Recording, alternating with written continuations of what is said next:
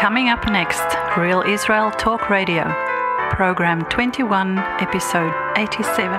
According to Exodus 23:21, do not provoke him. Do not shrink back or draw back. If we do, he cannot pardon your transgressions. Why? Because the text says, my name is in him.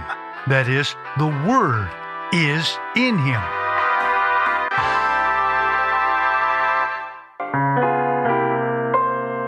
Hello, I'm Avi Ben Mordechai, and you are tuned into Real Israel Talk Radio. Well, it's nice to have you once again listening and learning with me. And this is episode number 87 and part 23 in my podcast series on defining biblical love as it is spoken about in 1 Corinthians chapter 13, considered by many to be Paul's lessons of new covenant love, what it is and what it is not.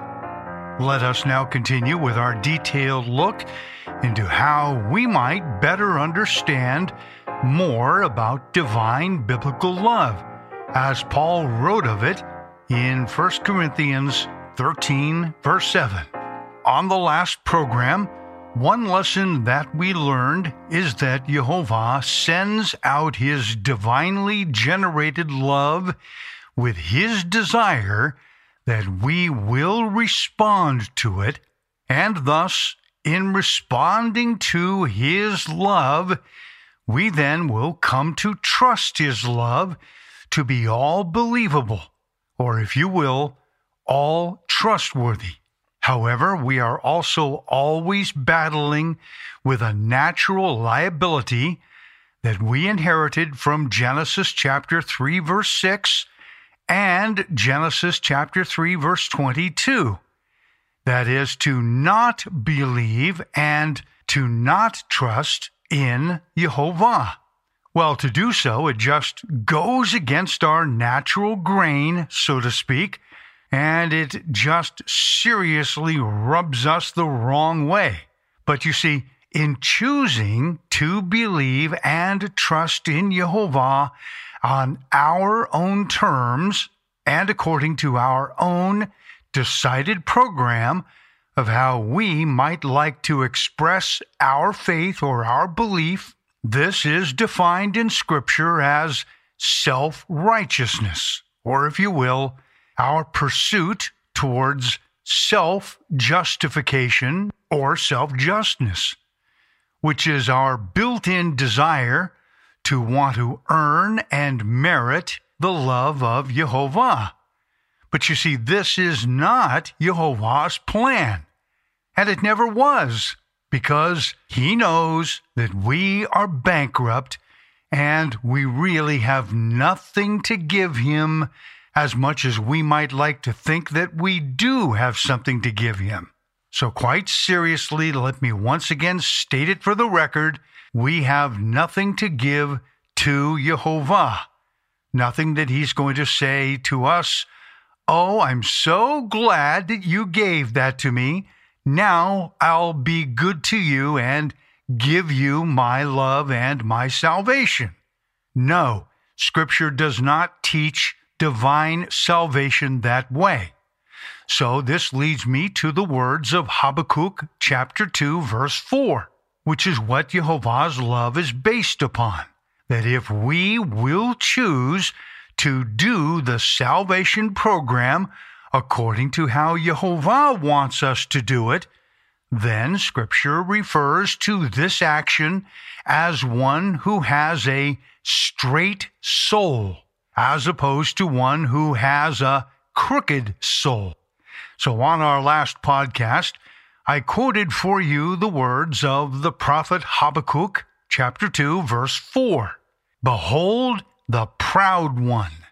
His soul is not straight or not upright in him, but or because the just or righteous shall live by, or even you could say shall live in, his trustworthiness. meaning that a straight soul will live according to the trust that he or she has chosen to express in and towards Messiah Yehovah. You see, this prophet Habakkuk's principle shows us the all-believing, all-believable, and all-trustworthiness component of our faith in Yehovah, even when we just simply don't feel this way.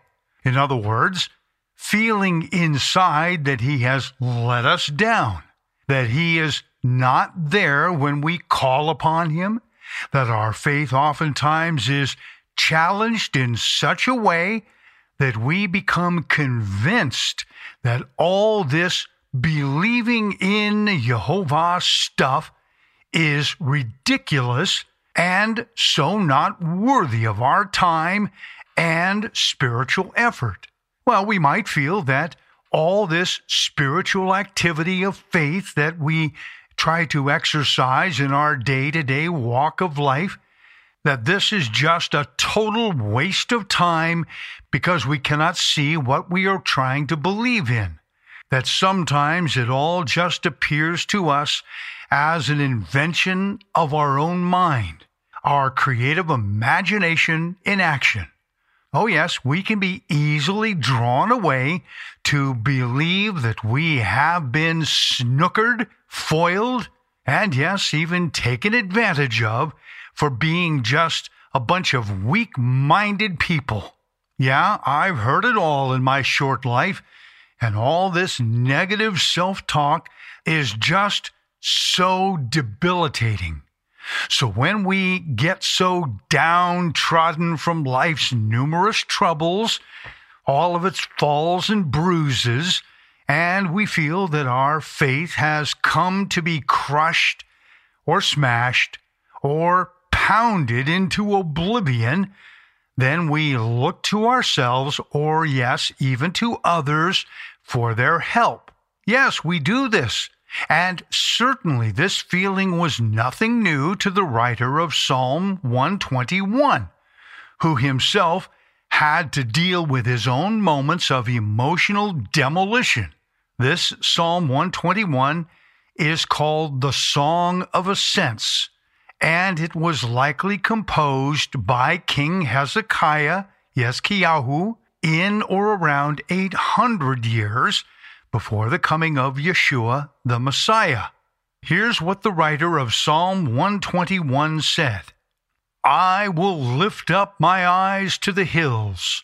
From whence comes my help? Well, my help comes from Yehovah, who made heaven and earth. He will not allow your foot to be moved. He who keeps or guards you will not slumber. Behold, he who keeps or guards Israel shall neither slumber nor sleep. Yehovah is your keeper or guard. Yehovah is your shade at your right. The sun shall not strike you by day, nor the moon by night. Yehovah shall preserve you from all evil. He will preserve your soul. Yehovah shall preserve your going out and your coming in from this time forth and even forevermore. These are some beautiful words of Scripture. However, unless we are willing to step out of our choices towards darkness and death, and we choose instead to walk in what Scripture shows us about how to walk and how to rule over the law of sin and death that lives in our flesh and depravity, if we will choose life, then the Spirit of Yehovah will give us that life. But we have to want to trust the truth of that life-giving love of the Spirit that is in Yehovah. You see, Yehovah cannot, nor will he ever make that choice for us. We must step out into it, period. And until we do that, our old man of sin and death is just going to win the battle every time. So the choosing of life in Yehovah is up to us, but the doing of life in Yehovah is from Him, not from us. So what are we going to choose when we get dragged down into some emotional and spiritual cesspool of filthy, dirty, debilitating thinking that this invisible deity of Scripture that we want to love and we want to follow is nothing more than an invention of our own mind? What if we come to believe this? What are we going to do? Are we going to choose to listen to our old man of sin and death? Or are we willing to step out of our self-destructive state of mind and receive what He wants to give to us freely, whether we feel it or not? Well, I think Paul most certainly understood it well when he wrote in 2 Corinthians 4:7-18, "But we have this treasure in earthen vessels," because that's who we are, folks, "that the excellence of the power may be of God and not of us. We are hard-pressed on every side, yet not crushed. We are perplexed, but not in despair, persecuted, but not forsaken, struck down, but not destroyed, always carrying about in the body the dying of the Master Yeshua, that the life of Yeshua may also be manifested in our body. For we who live are always delivered to death for Yeshua's sake, that the life of Yeshua may also be manifested in our mortal flesh. So then, death is working in us, or also I could say, in you. That is, life. And since we have the same spirit of faith, according to what is written, I believed, and therefore I spoke. In other words, I have confessed this belief with my mouth.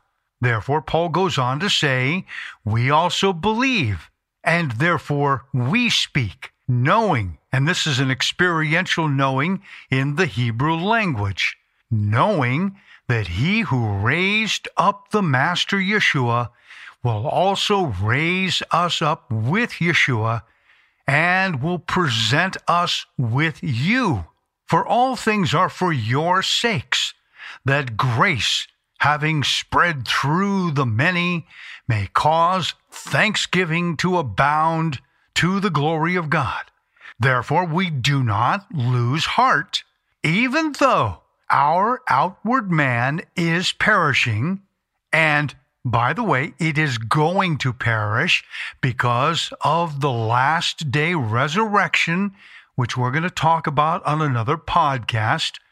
Because this is happening, this perishing of our outward man, the inward man, that's the new man you are in Messiah, he is being renewed day by day. For our light affliction, which is but for a moment, or in Hebrew, a rega, it's working for us a far more exceeding and eternal weight of glory, while we do not look at the things which are seen, but at the things which are not seen. For the things which are seen are temporary. They are. But Paul says, the things which are not seen, those are eternal. The divine spiritual encouragement that is given to each of us because we are regenerated in and through the completed work of Messiah, this is precisely what Paul said in 1 Corinthians 13:7, that this all-believable written component that is written about is to help us to choose life and not choose death. And at all costs, we must not choose our own efforts for our deliverance or salvation, because we are hoping in and looking for Yehovah's deliverance and salvation, rather than doing a bunch of appeasing stuff in order to get Yehovah's attention. We've already got his attention if we will simply trust him. That is up to us. So I'm saying to you, it is precisely Yehovah's do not do it yourself scriptural warning that was the driving force of what was written for us in Hebrews 10:38 through 39. Let's read it together. Now the just, or the righteous, if you'd like to put it that way, shall live by faith. That is, the just or the righteous shall live by the believing all principle of 1 Corinthians 13:7. But if anyone draws back, or literally shrinks back, my soul has no pleasure in him. But we are not of those who draw back or shrink back to perdition, but of those who believe, meaning those who respond to the love of Yehovah through our trust in him, to the saving of the soul, which we know is based on Genesis 2:17 and its reference to the second death. You see, there is a powerful theological link between Habakkuk chapter 2, verses 3 through 4, and Hebrews 10:38 through 39, dealing with the non-believing, unresponsive natural soul of sin and death that has been ordered to stand down by the authority of the mind that we have from Messiah Yeshua in our regeneration. This is about the believing, responsive soul towards Yehovah, a belief and response that is growing and maturing in us, coming from the mind of the Spirit of Messiah. This is one of many lessons from Hebrews 10:38 through 39. It is given to us that we would remain trusting in Yehovah for his free gift of justness or righteousness, even if we find it nearly impossible to believe and to trust because we've been so beaten down in life. But by responding and believing in what Yehovah wants us to know about his love is totally, amazingly stunning. It really is. For a little bit here, let's do a deep dive into this, okay? I want to start by comparing 1 Corinthians 13:7 to Exodus 23:21. Again, I'm going to compare 1 Corinthians 13:7 to Exodus 23:21. So again, let's start with 1 Corinthians 13:7. Yehovah's love is all believable, or Yehovah's love is our all believing in him. That's the essence of 1 Corinthians 13:7 in what Paul has written there. Now let us compare this to Exodus 23:21. Behold, I send a messenger before you to guard you in the way, and to bring you into the place to which I have prepared. This messenger of Yehovah has got a number of different names in ancient Judaism, but another couple of names that is given to this messenger is that of the Word, the Truth, Metatron, and the Young Man. Yeah, they've got all these names for this messenger of Yud-Heh-Vav-Heh. And he has been sent to guard us in the way in order to bring us into the place to which Yehovah has prepared. So the text of Exodus 23:21 continues, and it says, beware of him and obey his voice. Do not provoke him, for he will not pardon your transgressions, for my name is in him. Well, what does all this stuff mean? Well, you see, here in this statement where it says, do not provoke him, this is given as a translation from the Hebrew statement, al tamer bo. The Hebrew term, tav mem resh, is vowel-pointed to give us the word tamer, which means bitterness or grief. And this is coming from the Hebrew root mem resh resh, which means to be embittered or to have a reason to complain about something with bitterness of soul. You can actually see this word, mem resh resh, or bitterness, as the word marar in the Passover story and in the foods that we are to have on the Passover table when we reenact Passover every year.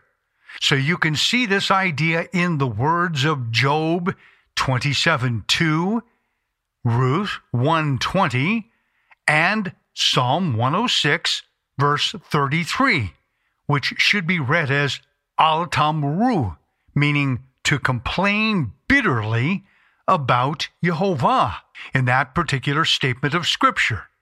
Now, follow along with me in this deep dive that we are taking together to better understand what happens when life just seems to throw a lot of mud and filth into our face, and then we become sorely tempted to just walk away from Yehovah and ditch 1 Corinthians 13:7, and in that, to not believe in Yehovah's love for us. Rather, we just end up getting ourselves convinced to say, he hates me. He hates everything about me. And then we might actually lead ourselves into a most destructive moment or moments of depression and pain in life, because we end up responding and saying to this God of heaven that we are scripturally encouraged to trust in. We say to him, I hate you. Get away from me. It happens a lot because you lost a loved one. Yeah, they die. They pass away. Or perhaps you have just gone to hell and back in some aspects of your life, and you just get so bitter and so angry that you want to say to this God that you have sought to trust in, well, I just hate you. Get away from me. Maybe you have said that. Okay, well, this is a very real feeling of what you are feeling or what you have felt in previous times. But I say to you that if you have in times past felt this way or even said these kinds of things, I encourage you, never, ever let this change your course so that you ditch the faith, that you walk away from it, that you say, I want nothing more to do with this Elohim or God of Israel. I want nothing more to do with this messianic faith or with Scripture or with anything that this Bible has to say. Don't let yourself walk away from this stuff. I encourage you, stay the course.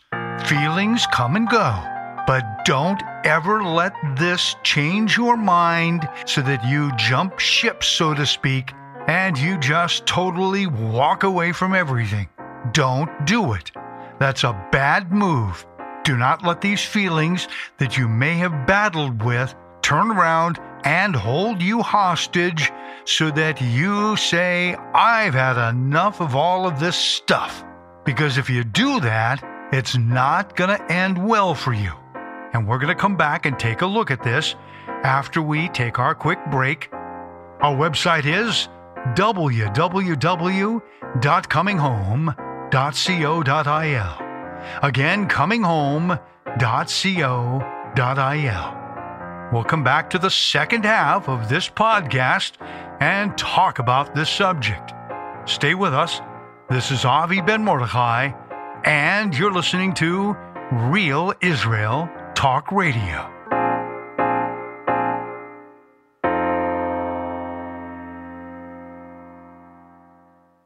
You're listening to Ancient Roads, Real Israel Talk Radio, Program 21, Episode 87. Welcome back to the podcast of Ancient Roads, Real Israel Talk Radio. Once again, here's your host, Avi Ben Mordechai. Okay, we're back. This is Avi Ben Mordechai, and you're listening to Real Israel Talk Radio. Now, before the first half break, I gave you a reading from Exodus 23:21 concerning the messenger or angel of Yud-Heh-Vav-Heh, who was given to us to guard us in the way, to bring us into the place to which Yehovah has prepared. In that statement, we are admonished to beware of him and obey his voice and to not provoke him. Now let's go on and talk more about what we're learning here, okay? And I want to assuredly tell you some things that the 70 elders of Alexandria, Egypt, believed and understood about this idea in Exodus 23:21 and the statement, "Do not provoke him." These 70 elders of Alexandria, Egypt, you see, they understood the Hebrew statement, Al Tamer Bo, again from Exodus 23:21. They understood it as an admonition that we must never, ever allow this to take root. In other words, don't give yourself permission to do this thing in him, on him, or even towards him. So I ask the question, don't give yourself permission to do what thing? The Septuagint translators saw in the Hebrew statement al tamer as do not tamer. That is, don't be embittered in the soul. Don't let this take root in you. You see, when they read Exodus 23:21 and the statement, do not provoke him, they understood the end result and the consequence of giving ourselves permission to become embittered in the soul. Because they knew that when we do this, it grows in us as an outlook that is analogous to shrinking back or drawing back from Yehovah. Put differently, the Alexandrian scholars who translated the Hebrew Bible to Greek understood that to become embittered in the soul, that is, in the Hebrew word tamer, what happens is that it empowers sin and death to take control and to rule and reign in and over us, essentially causing us to walk away from believing and trusting in Yehovah's name. Now, if this shrinking back or drawing back from believing in and trusting in his name happens and we allow it to take root in our soul, the problem is that we risk losing our protective covering through Messiah's restitutionary payment on our behalf. You see, if we shrink back or draw back, as understood this way from the Septuagint translators, if that happens, it then becomes our forfeiting of Yehovah's deliverance and salvation towards us. Now, I'll tell you, if this happens, the Word, who was also called the Prince of the Face, that is Messiah, he cannot forgive the sin and death that rules over us and controls us. If we shrink back or draw back from our trust and faith in Yehovah, we leave Yehovah's covering behind. We become naked and uncovered in the world. So once again, the statement is made in Exodus 23:21. Beware of him and Shema his voice. Do not provoke him. Do not shrink back or draw back from trusting him, for he will not pardon your transgressions, for my name is in him. Now, this is important because we learn from Revelation 19:13 the meaning of my name is in him. Look at Revelation 19:13. His name is called the Word of Elohim, or the Word of God. And according to John 1:14, the Word became flesh and dwelt among us, which is why it is said in Revelation 2, verse 7, he who has an ear, let him hear what the Spirit says to the congregations. To him who overcomes, that is, to him who does not shrink back and deny Jehovah, to that one I will give to eat from the tree of life, which is in the midst of the paradise of God.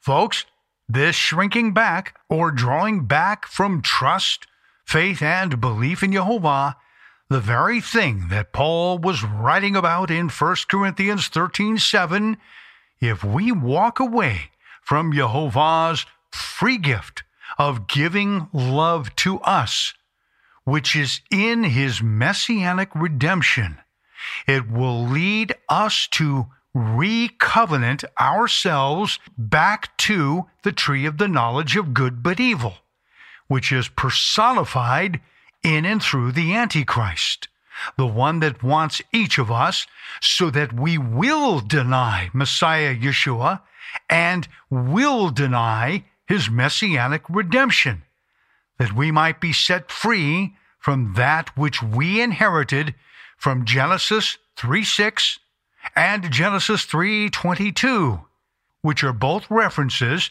to the law of sin and death. This is what the Antichrist personifies. Therefore, we must not shrink back from our belief and trust in Jehovah, no matter how difficult things get for us.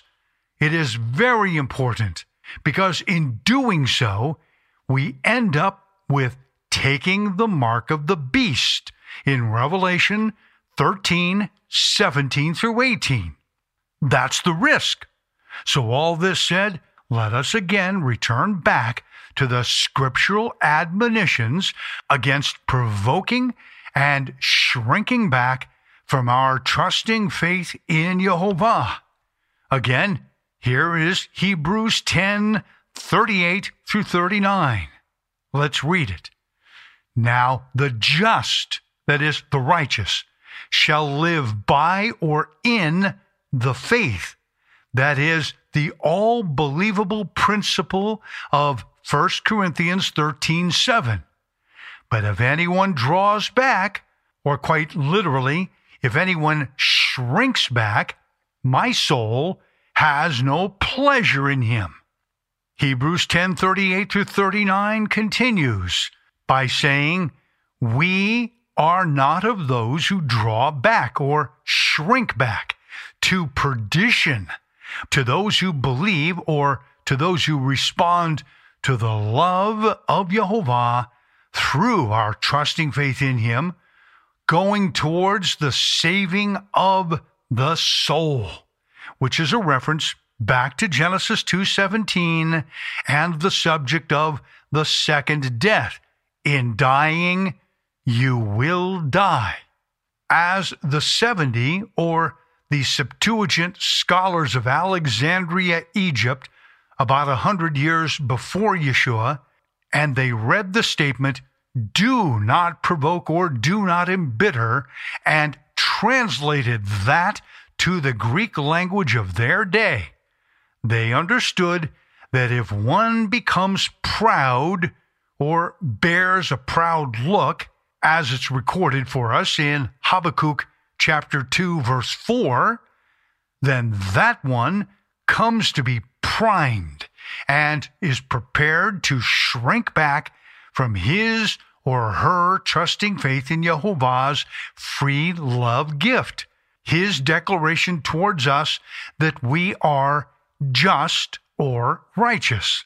Friends, the implication is serious because this shrinking back empowers one to enter into a do-it-yourself redemption plan, meaning that one will be sorely tempted to abandon the 1 Corinthians 13:7 principle, that of all believability and all trustworthiness in the name of Yehovah and what He has provided for all of us.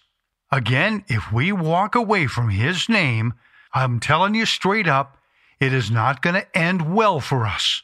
Thus, the truth of the Word gives us a series of statements to relate to according to Habakkuk 1:12, Habakkuk 2:4, Hebrews 10:39, and 2 Corinthians 2:15 through 16.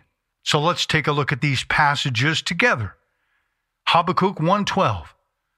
Are you not from everlasting, Yehovah my Elohim, my Kadosh One, or my Holy One?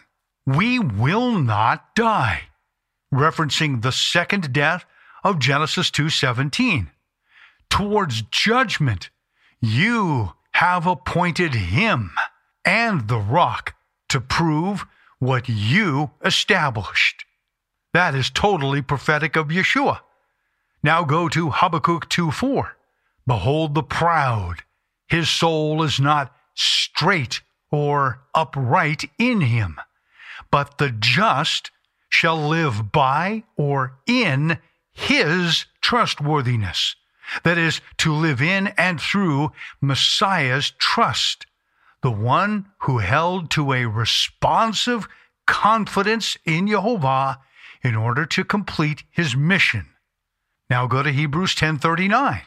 But we are not of those who shrink back unto annihilation, which is the perdition of the destruction of the soul, but of those who believe to the saving of the soul. This is again referencing Genesis 2:17, in dying you will die, talking about the second death. Then Exodus 23:21, beware of him and shema his voice, do not provoke him. That is, don't shrink back, for he will not pardon your transgressions, for my name is in him. And finally, 2 Corinthians 2:15 through 16. For we are to God the fragrance of Messiah among those who are being saved and among those who are perishing. To the one we are the aroma of death, our first physical death, which is leading to death, that is, a second death which is spiritual. And to others, the aroma of life, referring to a before life, that's this physical life, leading to life, an afterlife which is eternal. So Scripture is showing us that shrinking back or drawing back from believing that Yehovah is all trustworthy and all believable, and when this comes to challenge each of us to make a personal choice that he is in fact untrustworthy and unbelievable, what happens? Will we choose to receive his free gift of life eternal, or will we choose to forfeit what Yehovah has provided? If we choose this second option, to choose to forfeit what Yehovah has provided, because we come to believe he is untrustworthy and he is not believable, then for that one who chooses this path, there will be left to him or her no cover, no shade, no protection, no pardon for his or her inherited transgression, which was passed down to all of us by Adam and Eve. A poison DNA imprint that we genetically ingest by eating from the poison fruit of the law of sin and death, which is in the tree of the knowledge of good but evil. Once again, this is why the warning is given to us from shrinking back, according to Exodus 23:21. Do not provoke him. Do not shrink back or draw back. For if we do, in this case, he will not, and I might add, he cannot, pardon your transgressions. Why? Because the text says, my name is in him. That is, the word is in him. This is the lesson that is learned from 1 Corinthians 13:7, that Jehovah's love gift is all believing and all believable, meaning his love gift is completely and is in totality all worthy of being trusted and received by faith, because Jehovah's name is called the Word of God. Again, see Revelation 19:13. So the Word, who is Messiah, the truth, he cannot turn a blind eye to what happened in Genesis 3:6 and Genesis 3:22. He can't do it. He cannot turn a blind eye to that, confirmed by what is written according to Habakkuk 1:13. You are of purer eyes than to behold evil, and cannot look upon wickedness. At the end of our life here on earth, it is a matter of great concern for every soul, that the soul who sins, according to Ezekiel 18, meaning the soul that rejects receiving Jehovah's messianic redemption love gift, that soul will be lacking in justness or righteousness from him, the Messiah, because that soul did not believe or trust in Messiah to receive the love of the truth, so as to be saved. This is what Paul was addressing in two places. Romans 5:19. For as by one man's disobedience, referring to Adam, many were made sinners, that is, corrupted with a genetic imprint from the tree of the knowledge of good but evil, so also by one man's Shema, or obedience, that's going to be found in Messiah Yeshua, many will be made just or righteous. And compare this to 2 Thessalonians 2:9-10. The coming of the lawless one is according to the workings of Nachash, that is, the Satan of Genesis 3:1, with all power, signs, and lying wonders, and with all unrighteous or unjust deception among those who perish, because they did not receive the love of the truth, Messiah, that they might be saved. In other words, they relied on their own do-it-yourself salvation deliverance program, and that is not going to provide anyone with a declaration of justness or righteousness so as to be saved. And so the scriptural lessons that teach us about having trusting faith in Jehovah and in his Messiah of man's redemption process, for this salvation to be effective, it depends on a trusting faith that does not shrink back or does not draw back.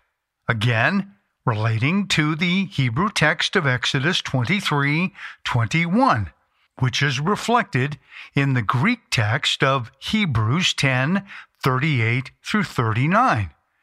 Now, to really get a solid picture of how this can play out in everyday life, we can look at two additional places in the New Covenant narratives. Once again, let's take a look at Exodus 23:21. Beware of him and obey his voice. Do not shrink back from him, for he will not pardon your transgressions, for my name is in him. Now let's take a look at Mark 2:5-11. When Yeshua saw their faith, he said to the paralytic, your sins are forgiven you. And some of the scribes were sitting there and reasoning in their hearts, why does this man speak blasphemies like this? Who can forgive sins but God alone? But immediately, when Yeshua perceived in his spirit that they reasoned thus within themselves, he said to them, Why do you reason about these things in your hearts? Which is easier, to say to the paralytic, Your sins are forgiven you, or to say, Take up your bed and walk? But that you may know that the Son of Man has power on earth to forgive sins, he said to the paralytic, I say to you, arise, or get up, take up your bed, and go to your house. We see why Yeshua chose to emphasize a forgiveness of the paralytic's sins, rather than simply say, well, just take up your bed and walk. It is because some of the religious scribes and religious leaders were present to witness the event, and they clearly knew the teaching of Exodus 23:21, to not shrink back from trusting in the eternal name belonging to Yeshua. They clearly did not want to receive him as Yehovah's messenger, that is, the angel of Yud-Heh-Vav-Heh, because they understood that angel of Yehovah as having a name referred to as Metatron, as well as having another name referred to as the young man who was sent down from the Jerusalem temple above, proving their guilt in shrinking back or drawing back and away from taking a step of faith to believe in Yeshua. Now there's yet one more place we can take a look at to make the comparison between Exodus 23:21 and Hebrews 10:38 through 39. When Yeshua was in the Garden of Gethsemane, or in Hebrew, Gat Shaman, that is the Garden of the Oil Press, there on the Mount of Olives in Jerusalem, and his movements were being tracked by many of the Jewish religious leaders of the scribes and the Pharisees. Notice how the narrative explains exactly what happened when they approached Yeshua to arrest him in the garden. So they approach him, and Yeshua says to them in John 18:4, Whom are you seeking? They respond and say to him, Yeshua of Nazareth, or Nazareth. Then in the next statement, in John 18:6, the narrative tells us that they, quote, drew back and fell to the ground. Well, why would the narrative tell us this peculiar detail? You see, I think precisely in order to make the point that these religious leaders had zero trust in Yehovah or in Yeshua's messianic claims. These men were showing us clearly what it means to fall back, draw back, or shrink back based on Exodus 23:21 and Hebrews 10:38 through 39. So, once again, Hebrews 10:38 through 39 in light of this narrative. Now the just shall live by trusting faith. But if anyone draws back, my soul has no pleasure in him. We are not of those who draw back to perdition, referring to the judgment of the second death in Genesis 2:17, but of those who believe, referring to believing in Messiah for the saving of the soul, something that these religious leaders refused to do. They chose to not enter into that rest and to put themselves in that position of believing in Yeshua. They were shrinking back from trust and belief in Yehovah. Okay, on the next podcast of Real Israel Talk Radio, we're going to come back and address the statement in 1 Corinthians 13:7 that divine biblical love hopes all and is all about hope. It is a very important foundational statement that we should try to understand from Yehovah's little dictionary of definitions. Thanks for being with me on this podcast series on defining biblical love. Our website is www.comminghome.co.il. Again, comminghome.co.il. Have a great week. I'm Avi Ben Mordechai, and this is Real Israel Talk Radio.